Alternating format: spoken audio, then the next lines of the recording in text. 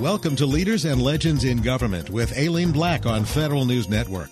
One-on-one interviews with the people who've left a lasting imprint on the government and the nation. Now your host, Aileen Black. Welcome to Leaders and Legends in Government on Federal News Network. I'm Aileen Black, and today I'm talking with Dan Paolino, co-founder of Everyone Matters and co-author of Trusted Healers. Dan is an innovator, thought leader, and author. Dan is a regular contributor to discussions on healthcare, citizen-based services, smarter cities, and have appeared on shows such as Dr. Oz, CNN, Bloomberg, the BBC, and many other media outlets. He worked with IBM for over 36 years, leading its global and healthcare and life sciences. Dan, first off, it's an honor to have you, and welcome to the show. Yeah, I'm thrilled to be here. Thank you. So, Dan, I got to ask the question, our lead question always. Can you describe your leadership style? Well, thank you. I appreciate that. And I would really put it into three specific areas. One is having a sense of purpose.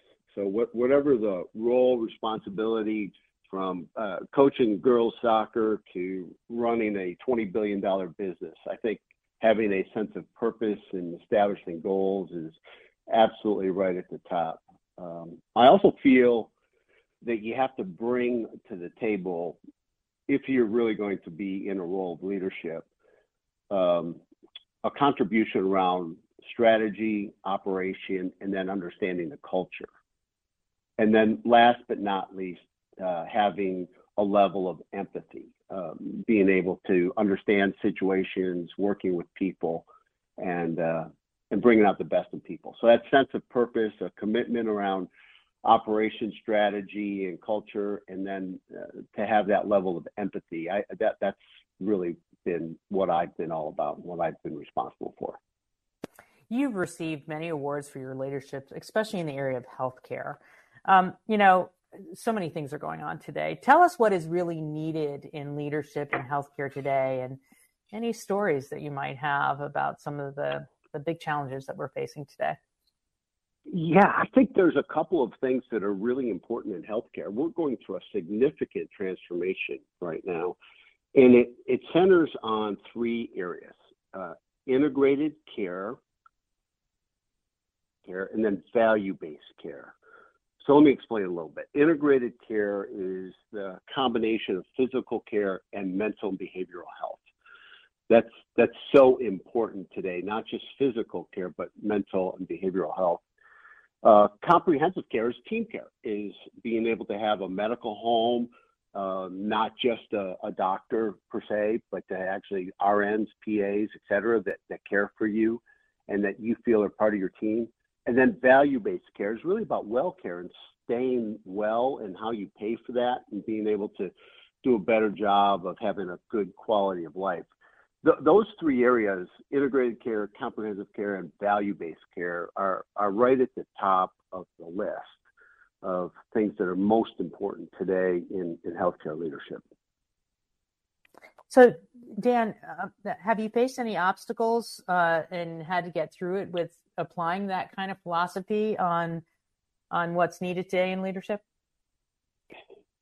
It's interesting that you say that, because I believe that oftentimes the obstacles end up being in roughly three areas. One, can you sell the idea? Is it a fundamental change? And a number of years ago, we moved forward with the idea of the patient-centered medical home, the medical home concept, being able to have team care and being able to have a physician-based organization that would call you, be able to have you bring on your physical, your exams, being able to reach out for your mammograms, being able to make sure that your medications, including what's over the counter, are all appropriate. That idea of having a medical home, Dr. Paul Grundy, who I write about in the book, and I started that in 2006. So a significant obstacle was to get people to believe in that idea of having a medical home concept. And we worked hard. We worked with leaders around the world. We worked with, at the time, President Obama. Michelle Obama was very involved with that, and we did the same thing in the UK. and other countries around the world. And it's certainly taken off, and it's something that's really important. So having that idea, the obstacle was, all right, what is this good idea, and what is the benefit to people, to individuals, and why should we do it? And I think that at the top of the list was one of the obstacles that we faced in the fundamental change that we brought forward to healthcare. So you've worked with some great leaders, especially in the realm of healthcare. Do any great leaders come to mind and important lessons that you learned along the way? It sounds fascinating with some of the folks that you worked with. Well, I do write about Dr. Paul Grundy and what he's done around the medical home concept. He literally traveled around the world and was the leader, and his voice today is the most respected around primary care, the idea of the medical home, the extension of care to RNs, PAs, et cetera. Dr. Grundy is just an amazing individual that has met with people like Nelson Mandela. He's met with world leaders. And he's really been the champion of the idea of the medical home. I think about other people like Dr. Mike Roizen from Cleveland Clinic. Oprah calls him her enforcer. He has spent a career helping people around wellness. He has 14 books, 4 of them bestsellers off the New York Times bestselling list. And I think what Mike's done around wellness and trying to help individuals look at their life, his most recent book around life expectancy is really amazing. And then Dr. Glenn Steele and what he has done within the industry around healthcare delivery systems. He's most noted for what he did in Geisinger Medical, which is in northern Pennsylvania, but he has since retired and he's on a number of boards. His ability to bring the strategy along with the operation and make a difference to the community that he serves is really a role model, I believe, for CEOs and others that are in healthcare to see how you bring all those together. So Dr. Grundy, Dr. Roizen, and Dr. Glenn Steele are right at the top of the list for me. So how did you can really hear the passion in your voice, Dan. How did you develop this passion to fix our healthcare system? That's not a small order.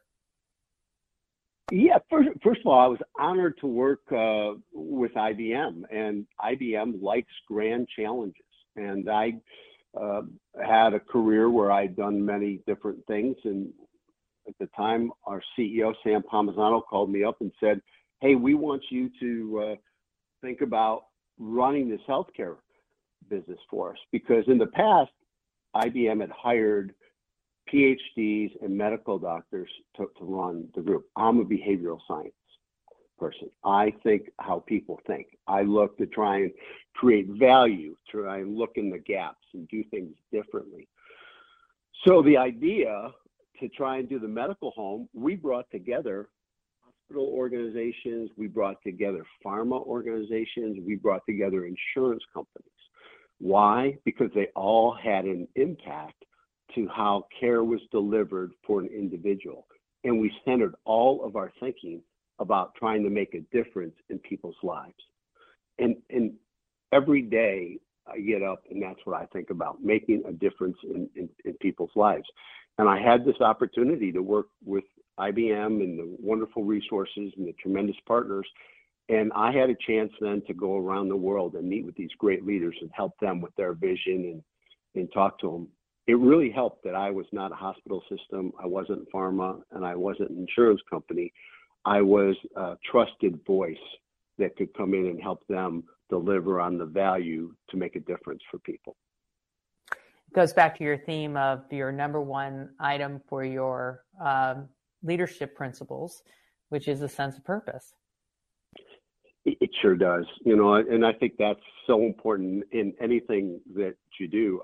I will tell you, I coached girls soccer for 26 years and we played at a very high level. What I was most proud of is how those players played on the field, how the parents cheered and how we coached, and the ability to have that level of sportsmanship. I think it was a lasting impact on these young women that I was blessed to coach for for 26 years. I often tell people everything I learned from coaching girls soccer. If you love what you do, what is the saying? If you love what you do, and you have that passion, it's not a job, right? Exactly. You're so right. I'm speaking with Dan Paolino, co-founder of Everyone Matters and co-author of Trusted Healers. After the break, we'll hear Dan's view on one thing we need to change in our healthcare system. You're listening to Leaders in Legend Government on Federal News Network. I'm Aileen Black. Welcome back to Leaders in Legend Government on Federal News Network.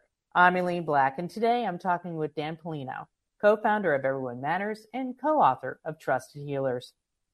Dan, you wrote a book called Trusted Healers. Tell us about it and why you authored it. Yeah, thank you. I wasn't really thinking about writing a book. I had retired from IBM, and actually at the retirement party, an individual that I had a lot of respect for by the name of Bud Ramey, who was my co-author, came up to me and he said, Dan, your work's not done. You have to tell the story of the places you've been, the people that you've seen, the impact that these individuals have had. You've had a front seat to changing healthcare, not just in the United States, but around the world. And he convinced me that we should write a book. And so I then went back to 40 some odd leaders that I had met through my time around the world. I went to my good friend and someone that I respect immensely, Patrick Kennedy, Congressman Patrick Kennedy, to write the foreword and to help me think about mental and behavioral health. And then we decided to have the book stand up with 3 pillars: healthcare, leadership, and societal change. And we wrote the book with one thing in mind. And I've got to tell you what that one thing is. When I was a young boy and I would go to bed at night, there was a book my parents had bought me for Christmas. It was a big book. It was a book that had pictures, but it also had on every page something written about the 100 greatest athletes of the time. I would go to bed, I would read about Joe DiMaggio. I would go to bed and read about Thea Gibson. I would go to bed and read their stories. And it was just a great way for me to transform and think about, boy, weren't those wonderful people? Didn't they make a difference in sports? Because I was a young boy. I'm 8, 9, 10, 11 years old. It was a blue book that I had, and I put it the same place every night, and I would read 1, 2, 3, or 4 until I fell asleep. I wanted to write a book like that book that I read when I was a child. And so we went back and we interviewed 40 plus leaders in healthcare, and they told their story about how they made a difference and what they think healthcare should look like and why they did what they did. So I wrote the book because someone said, you have a story to tell. I remembered back when I was just a young boy, a book that really mattered to me. And I thought, wouldn't it be wonderful to write a book where each chapter stood on its own, where you could take something back and maybe, just maybe, we would encourage, we would excite, we would help someone find a way that they could be written about in the next book. Wow, you talked to a lot of incredible people. It must have been sort of like a spa day for the mind, every single person you interviewed. You probably learned a lot from each one. So I got to ask you a key question. If you had the power to change just one thing in our healthcare system today, what would it be? So I'd like to answer that question with not just one thing, but maybe a couple of things that I'd like to change. The first is I would like us to listen better to our communities. I would like us to listen to the whispers. I actually spoke about this in 2016 at the State of the Union in mental health, and addiction. This was part of my address then. And I chose this Native American proverb that was attributed to both the Dakota and the Cherokee nations. It was important for me as I had read about this proverb, because I think this is important to all of us. And that is, listen to the whispers so we don't have to hear the screams. You see, I actually imagined a campfire where listeners nodded in agreement with the ranking elder as the elder told them about different aspects, and a fire snapped and sparks flew and there was quiet. And someone was listening to the whispers. Obviously, today, when you think about listening to the whispers, are we listening to gun control? Are we listening to mental and behavioral health issues? Are we listening to infectious disease? Are we listening to those whispers so we don't have to hear the screams? Now, I've got to tell you, I thought I was really smart about picking that proverb. And then when I wrote the book, I found out that on May 25th in 2011, Oprah Winfrey, in her final regular television show, she said the same thing. She said, whispers are always messages. And if you don't hear the message turns into a problem. And if you don't handle the problem turns into a crisis. And if you don't handle the crisis, a disaster. Your life is speaking to you. What is it saying? You have to listen to the whispers. So I believe listening right now is very important. And as we listen, I think it should guide us in what we do. And then the next aspect is access for all. Access around mental and behavioral health and physical health. And as we go forward, the better we can do around supporting primary care, RNs, PAs, individuals, the front door to healthcare, the best we can do to allow people to get the best type of care early and often, as opposed to having it become an acute or emergency situation, is in fact the most important thing that our society can offer today. Access to care up front, the front door of care. You know, you bring up a very important subject, mental health. And there's a lot of stress in our nation right now. You know, you brought up gun control, you brought up, and at the end of the day, the floor that drops out every single time comes down to mental health. It's somebody who didn't get the care early, didn't seek the care early. What do you think we can do to help, you know, especially our healthcare workers and our caregivers, to help get these people? Because a lot of times they won't go for help, right?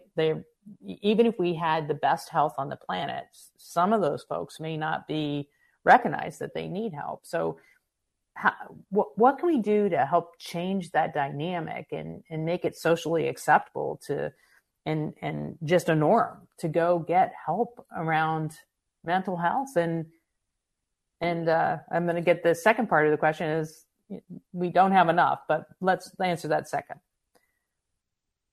You are so right. So I want to just share a little bit of a story. So if you were to come with me to a meeting where a CEO is being interviewed by someone, and the interviewee is ready to answer different questions and ask questions and have the conversation. And the first question is, how do you feel about stress? The CEO would look at the person asking the question, and most likely he, but it could be a she, but most likely a he, previous days gone by. They would respond something like this: stress? What are you talking about? I create stress. I create stress for our people. Our people work better when I create stress. I don't have stress, I give stress. fast forward to today, where studies show that workers indicate mental and behavioral health issues and stress occurs in 84% of the population. A level of empathy in how we work with people and understanding the challenges that we have is so important within mental and behavioral health.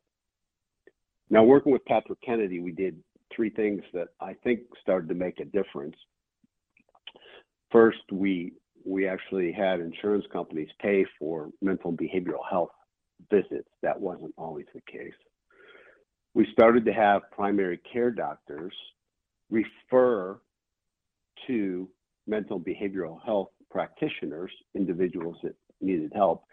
And then we changed the electronic medical records so that in the electronic medical record, it is now captured if there's information regarding mental and behavioral health issues.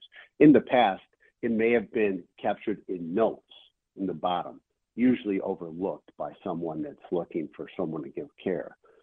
So those 3 changes that we made in the 2012 to 2015 period really set the tone that said we should look at mental and behavioral health as a very important aspect of not just individuals that show a problem, but start to ask the questions appropriately and get them to the right people. So the awareness on mental and behavioral health, if you go fast forward from the CEO that said, stress, I give stress, I create stress, to now a CEO would talk about empathy, work-life balance, being able to ensure that when people come together, that there's a purpose in what they're trying to do and that they go forward with making a difference. It's fundamentally different than what we saw 10, 15, 20 years ago. The challenge, of course, is that we've now grown up in the business. People have grown up in the business. And I think they saw what it was like with a stress-filled environment and realized that's not the kind of organization I want to lead. And I think that is so important to addressing mental and behavioral health issues, especially in the workforce. I'm speaking with Dan Pollino, co-founder of Everyone Matters and co-author of Trusted Healers. Coming up next, we'll continue to discuss mental health in the U.S. today. You're listening to Leaders in Legend in Government on Federal News Network. I'm Aileen Black.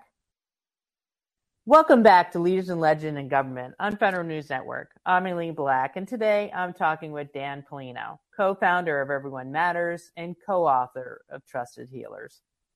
In the last segment, we talked about mental health and the need for management today to recognize the need for empathy and to lead differently. So at this stage of your career, what are your thoughts about managing versus leading in the healthcare environment? And what do you believe is different? Because mental health at the end of the day seems to be, again, a core of so many issues.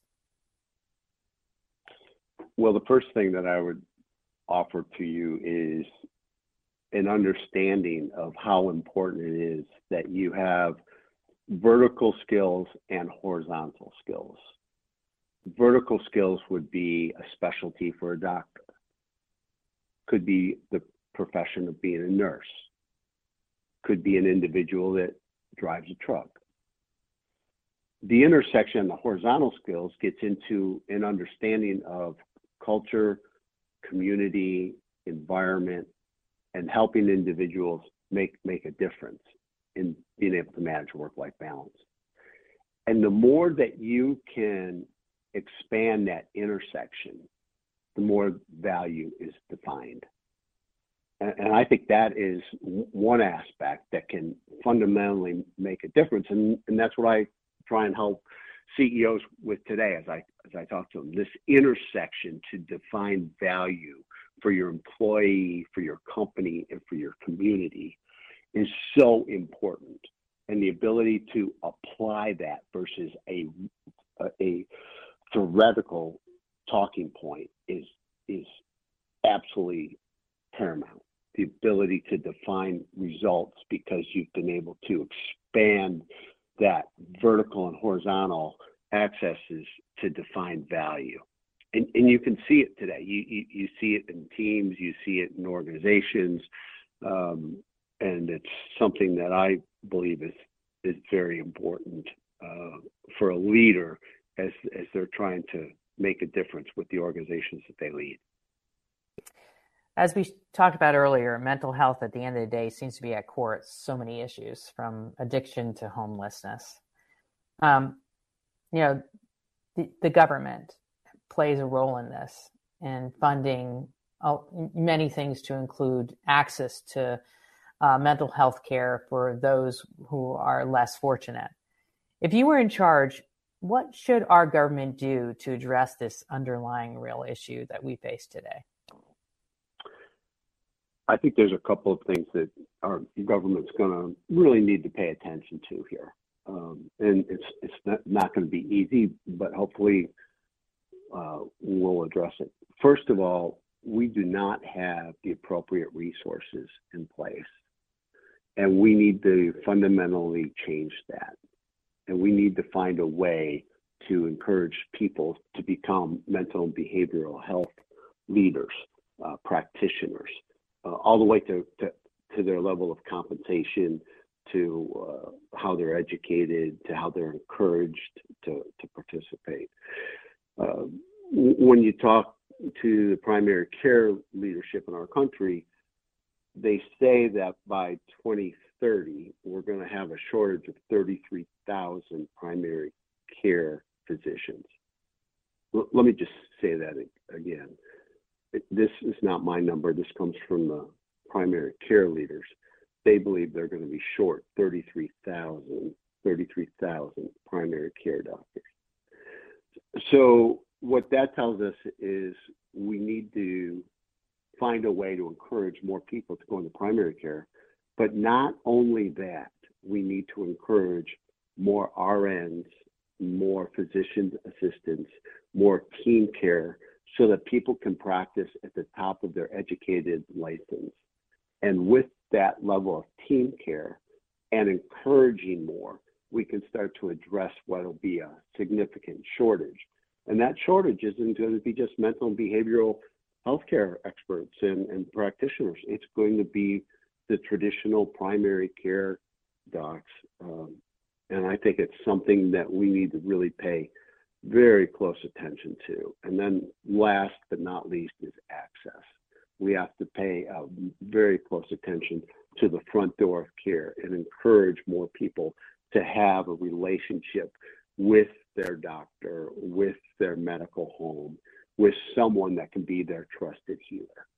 And that trusted healer ends up being a team of individuals that have you at the center. And we need to have access to those type of organizations where people have the right kind of care, the upfront care, the care that's associated with the front door of care, as opposed to laying the problem that we have at the doorstep of the emergency room. So what trends or innovations that can provide the greatest positive impact for healthcare today? I mean, we've talked a little bit about some of the fundamental, but are there innovations that can help, actually bring that trusted healer concept forward a little bit? Well, in the private sector, we're seeing some unbelievable changes. So, for instance, I mentioned to you earlier that we brought together insurance companies with hospital organizations and pharma. I'll just mention one company, United Health Group and Optum. They have transitioned from an insurance company to a value-based care organization. As a matter of fact, just recently, January 23rd, they announced that they added $4.9 billion to their bottom line in the fourth quarter. This is an organization that's $324 billion for 2022. And what have they done to expand? They've decided they wanted to be at the front door of care. So right now, they spend a significant amount of money to educate RNs and PAs, and to be a company that brings together not just insurance, but primary care, specialty care, surgical care. And they saw that as a 29% increase in revenue over year on year. So there's a business model here of an organization that's trying to not just be an insurance company, but be out in front to try and deliver care. And not only that, but they have been a leader in the idea of going to these value-based care organizations. Now, a lot of that is because they have a financial organization that's an underpinning of this. And the leading organizations that I think that are delivering the best care today have that combination, including organizations like Kaiser, University of Pittsburgh Medical Center. I could go on and on of the large integrated delivery systems that combine the ability to have the best type of care with some type of insurance or being able to help pay for it and have the right kind of 7/24 access. And that's what we're seeing. And I look at Optum. We're seeing the same thing out of some of the other combinations that are out there as well. CVS and Aetna is another example that's going there with the CVS Minute Clinics. So that level of innovation on the private sector to try and help at the front door of care is showing up. And for those private organizations, it's showing up with not only creating value for individuals, but their bottom line is it's working for them. Yeah, one of those insurance companies happened to be mine, and they're very proactive. They will give memberships to healthcare, to work out, proactive in providing you access to lose weight or, like I said, work out in gyms. They're solving the problem before the problem manifests itself. So if you were going to now look at the biggest challenge for the government and for the healthcare organizations post COVID-19, we talked a little bit about on the break, about the trend for vaccinations. And do you see a trend that is going to be a challenge for us in the aftermath of COVID-19? Well, I definitely think there's a challenge. In the reason that we are going to see this challenge is because you think about who is your trusted healer and who is telling you to get all of these shots, and are they going to work for you or not? Because it seems like every day there's another boost or something. This is where you need a primary care, a medical home, someone that's helping you think about this. Because at the end of the day, all healthcare is individual. And I think the more that we do around access and having people come to talk to their primary care or their RN or their PA about their vaccination, the better off we'll be on what is needed by individuals and at what time period. So I did have a chance to speak with the government around the beginning of when we had the various shots and what populations would take them and which ones didn't. And I shared with them from a behavioral standpoint, if we got to 70% of the population having a shot, that would be pretty good. Now, some people will argue that number was 85. Other people will argue that number's lower, but still, we'll never get to a level where everyone takes a shot. And maybe they shouldn't. It's up to that individual. But what's really important is that individual has access to someone that is trained to understand what's in the best interest of them as an individual, and that they follow those protocols to a better quality of life, and they focus on wellness and being able to be healthy and go forward. We've seen the different aspects of what's important to individuals to live a long life and be happy and be successful and be well. There's still 6 things that drive how well you're going to be. And it's blood pressure, your cholesterol, your glucose levels, your weight, your stress, and nicotine. And if you want to add in inoculations and shots, you can do that. But no matter what happens, you got to get that blood pressure under control. You got to pay attention to cholesterol. You got to look at your sugar or glucose levels. You got to pay attention to your weight. We've got to do a better job of managing stress. And we really don't need nicotine in society. And at the end of the day, those really make a significant difference in the quality of a life. So that seems very logical to me, right? And that means that somebody has somebody that they feel is a trusted healer. I'm going to turn this around for a minute and ask this question another way. Today, we have so many voices in our ear through social media and different channels. And I almost want to call it angertainment that takes the other side of the equation on some of these issues, which drives people a wedge and maybe against what their who they should be trusting healer. I don't know, but how do we change the thought process of America to actually embrace what you're talking about? Because that seems very logical to me, but clearly not everybody's following that. Such a good point. And in the book, I talk about societal change. And actually in the Bible, the number 40 is referenced more than any other number, believe it or not. And the reason why is because 40 at the time represented a generation. Now, I can give you all sorts of interesting examples of how society changed over 40 years. For instance, 1928, the first movie acclaimed about air flight was called Wings. What was the name of the movie? 40 years later, we put a man on the moon. That same period of time, 1968, we lose Martin Luther King. He's assassinated. 40 years later, we elect Barack Obama as the first Black president. I can give you chapter and verse on how society looks at fundamental changes. Today, as you mentioned, we have many of these things coming at us at a far greater rate than ever before. So it becomes important that a trusted healer helps you. Someone in the medical profession is helping you think about what is right and the best way to do this. Over time, we had a grandmother, an aunt, or someone in the family that no matter what the doctor would say, that person would say, no, you're going to drink my chicken noodle soup and you're going to put Vicks Vapor Rub, on your chest, and you're going to go to bed and you're going to wake up and that cold's going to be gone.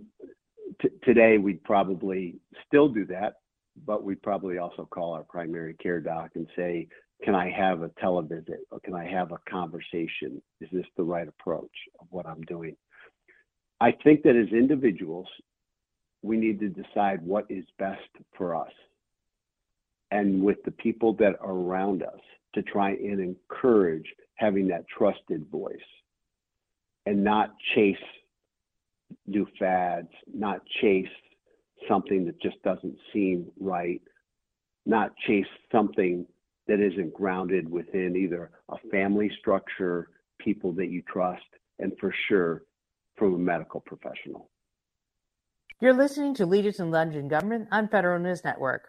I'm Elaine Black, and today I'm talking with Dan Pellino, co-founder of Everyone Matters and co-author of Trusted Healers. Next, we'll find out what Dan's advice is to the next generation of leaders. You're listening to Leaders in Legends in Government on Federal News Network.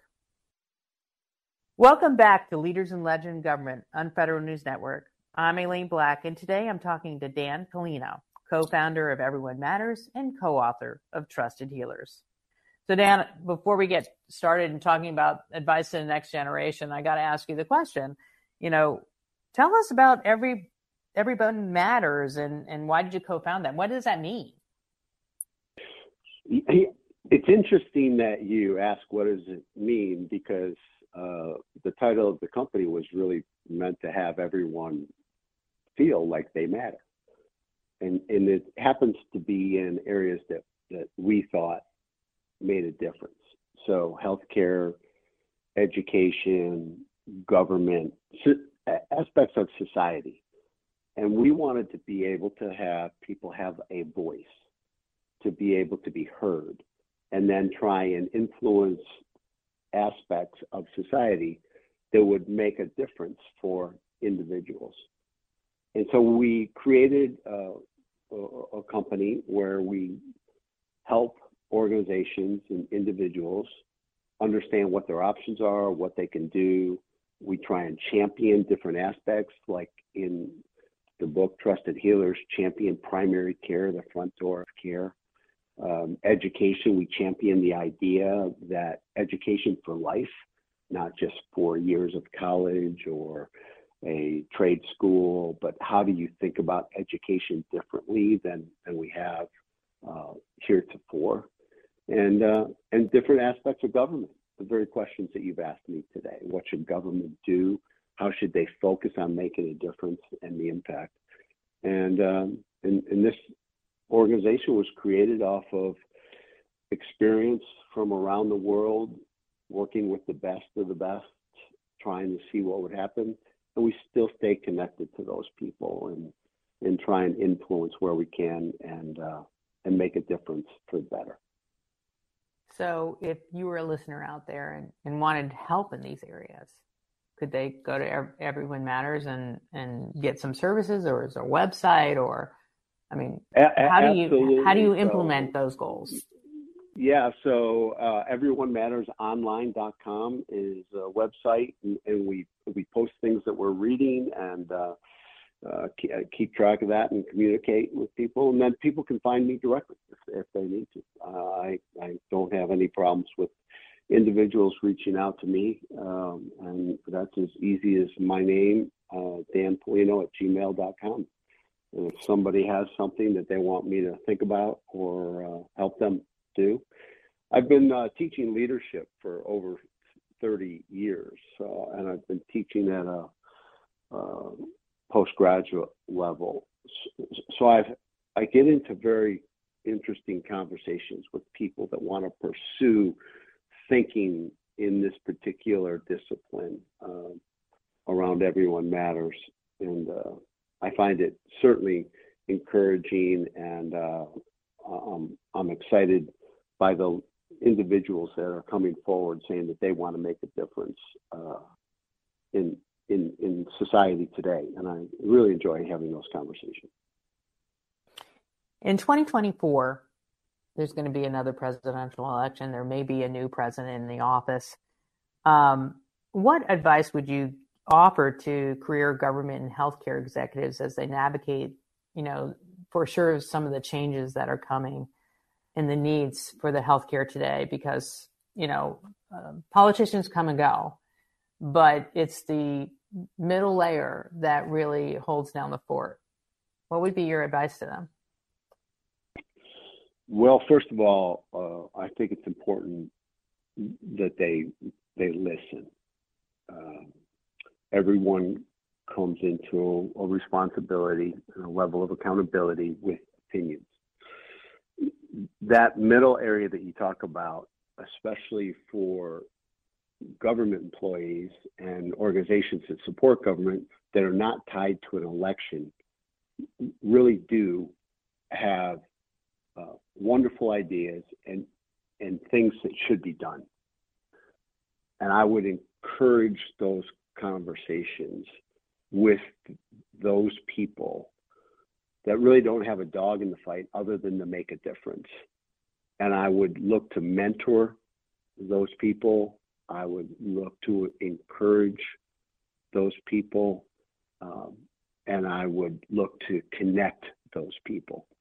One of the aspects that you and I have talked about today is this idea of having the patient in the middle of healthcare, the patient-centered medical home. You shared that you have an insurance company that's proactive, that's helping you think about these things as far as how your wellness is. This was not the way it was when we started this journey in 2006, 2010. This is what has changed the last 10, 12 years, where we're now focused on the patient at the center of healthcare, which includes pharma, insurance companies, and healthcare organizations. That is the conversation that our leaders should have with the people that see this day in and day out, and then encourage more resources encourage more access and encourage more participation. And that's what I would share with whoever's leading in whatever organization they are. Listen to those people, mentor, connect, encourage, and then bring it together. Bring it together around the patient. And then we can really make a difference for individuals. Earlier in the program, you talked about the need for more resources and encouragement for people to head into these STEM roles at all levels. What do you think about innovation in the area of artificial intelligence, which, brings privacy issues into play and other things into play, but that can be very proactive in looking for patterns and identifying people early that may be candidates or potential problems that they may have. Do you think that's something that the government should fuel and fund? Or do you think that's something that is a little scary? Well, having done this for IBM, and I launched Watson Health, that was part of the initial work that we did around artificial intelligence. There's no question you can reduce the amount of time from diagnosis to a care protocol and hopefully being able to help an individual. So time is always a question that you're faced with, whatever it might be in healthcare. And artificial intelligence does step in with a level of confidence to reduce the time to help someone. And I think as long as we continue to be focused on being able to reduce the time, to have a sense of accuracy with a level of security for the individual, I think we will always have a home for a conversation on artificial intelligence. I think people's mind will wander about artificial intelligence, and probably rightfully so over time. The question is, though, how do you put it to use? And I've seen some of the best organizations, healthcare organizations, do a wonderful job of using artificial intelligence to have a level of speed and accuracy to diagnosis and then treatment and protocol and helping a patient be able to have a good quality of life. So I believe that there's a wonderful place for artificial intelligence. It's not easy. It takes a fair amount of time to set it up, to have it be accurate and precise. But when used appropriately, I think it does a wonderful job of helping populations with certain disease conditions get to a really good outcome. Dan, your career and success have truly been inspirational. Your work on healthcare is where we'd all like to see it go, at least I would. Any pearls of wisdom you would have for that next generation? I know you have kids. I have 4. Either to your 22-year-old self or your daughters, what you wish you knew at that age. Well, thank you for asking me. I do think that sense of purpose in what makes you get up every day makes a difference. And I believe that we need to educate our children about healthcare and be able to help them understand things that are important. For instance, vaping, smoking, different things that might be tested along the way, a level of education, of introduction into primary care and in the friendly face of a doctor that is there to help you, not because you're sick, but to help you be well. That level of education. And then last but not least, I want to go back to listening. How important is it that the parents listen today? How many things are influencing our children that we never saw, that we may never see, but they are influencing our next generation? Can we listen? Can we ask questions? Can we better understand? And then help them navigate through this very challenging journey that they're on of life, and have them have a quality of life where they can contribute to society and they can be all that they can be and make a difference each and every day. And I think that starts with us all doing a better job of listening. You've been listening to Leaders in Legend in Government. My guest today has been Dan Pollino. Dan, I want to thank you for joining us today and sharing your personal journey and some seriously valuable advice. Well, thank you. It's been a pleasure to be with you, and I wish all your listeners good health. I'm Aileen Black. Thanks for listening. You've been listening to Leaders and Legends in Government with Aileen Black. Subscribe to this podcast at Apple Podcasts or Podcast One.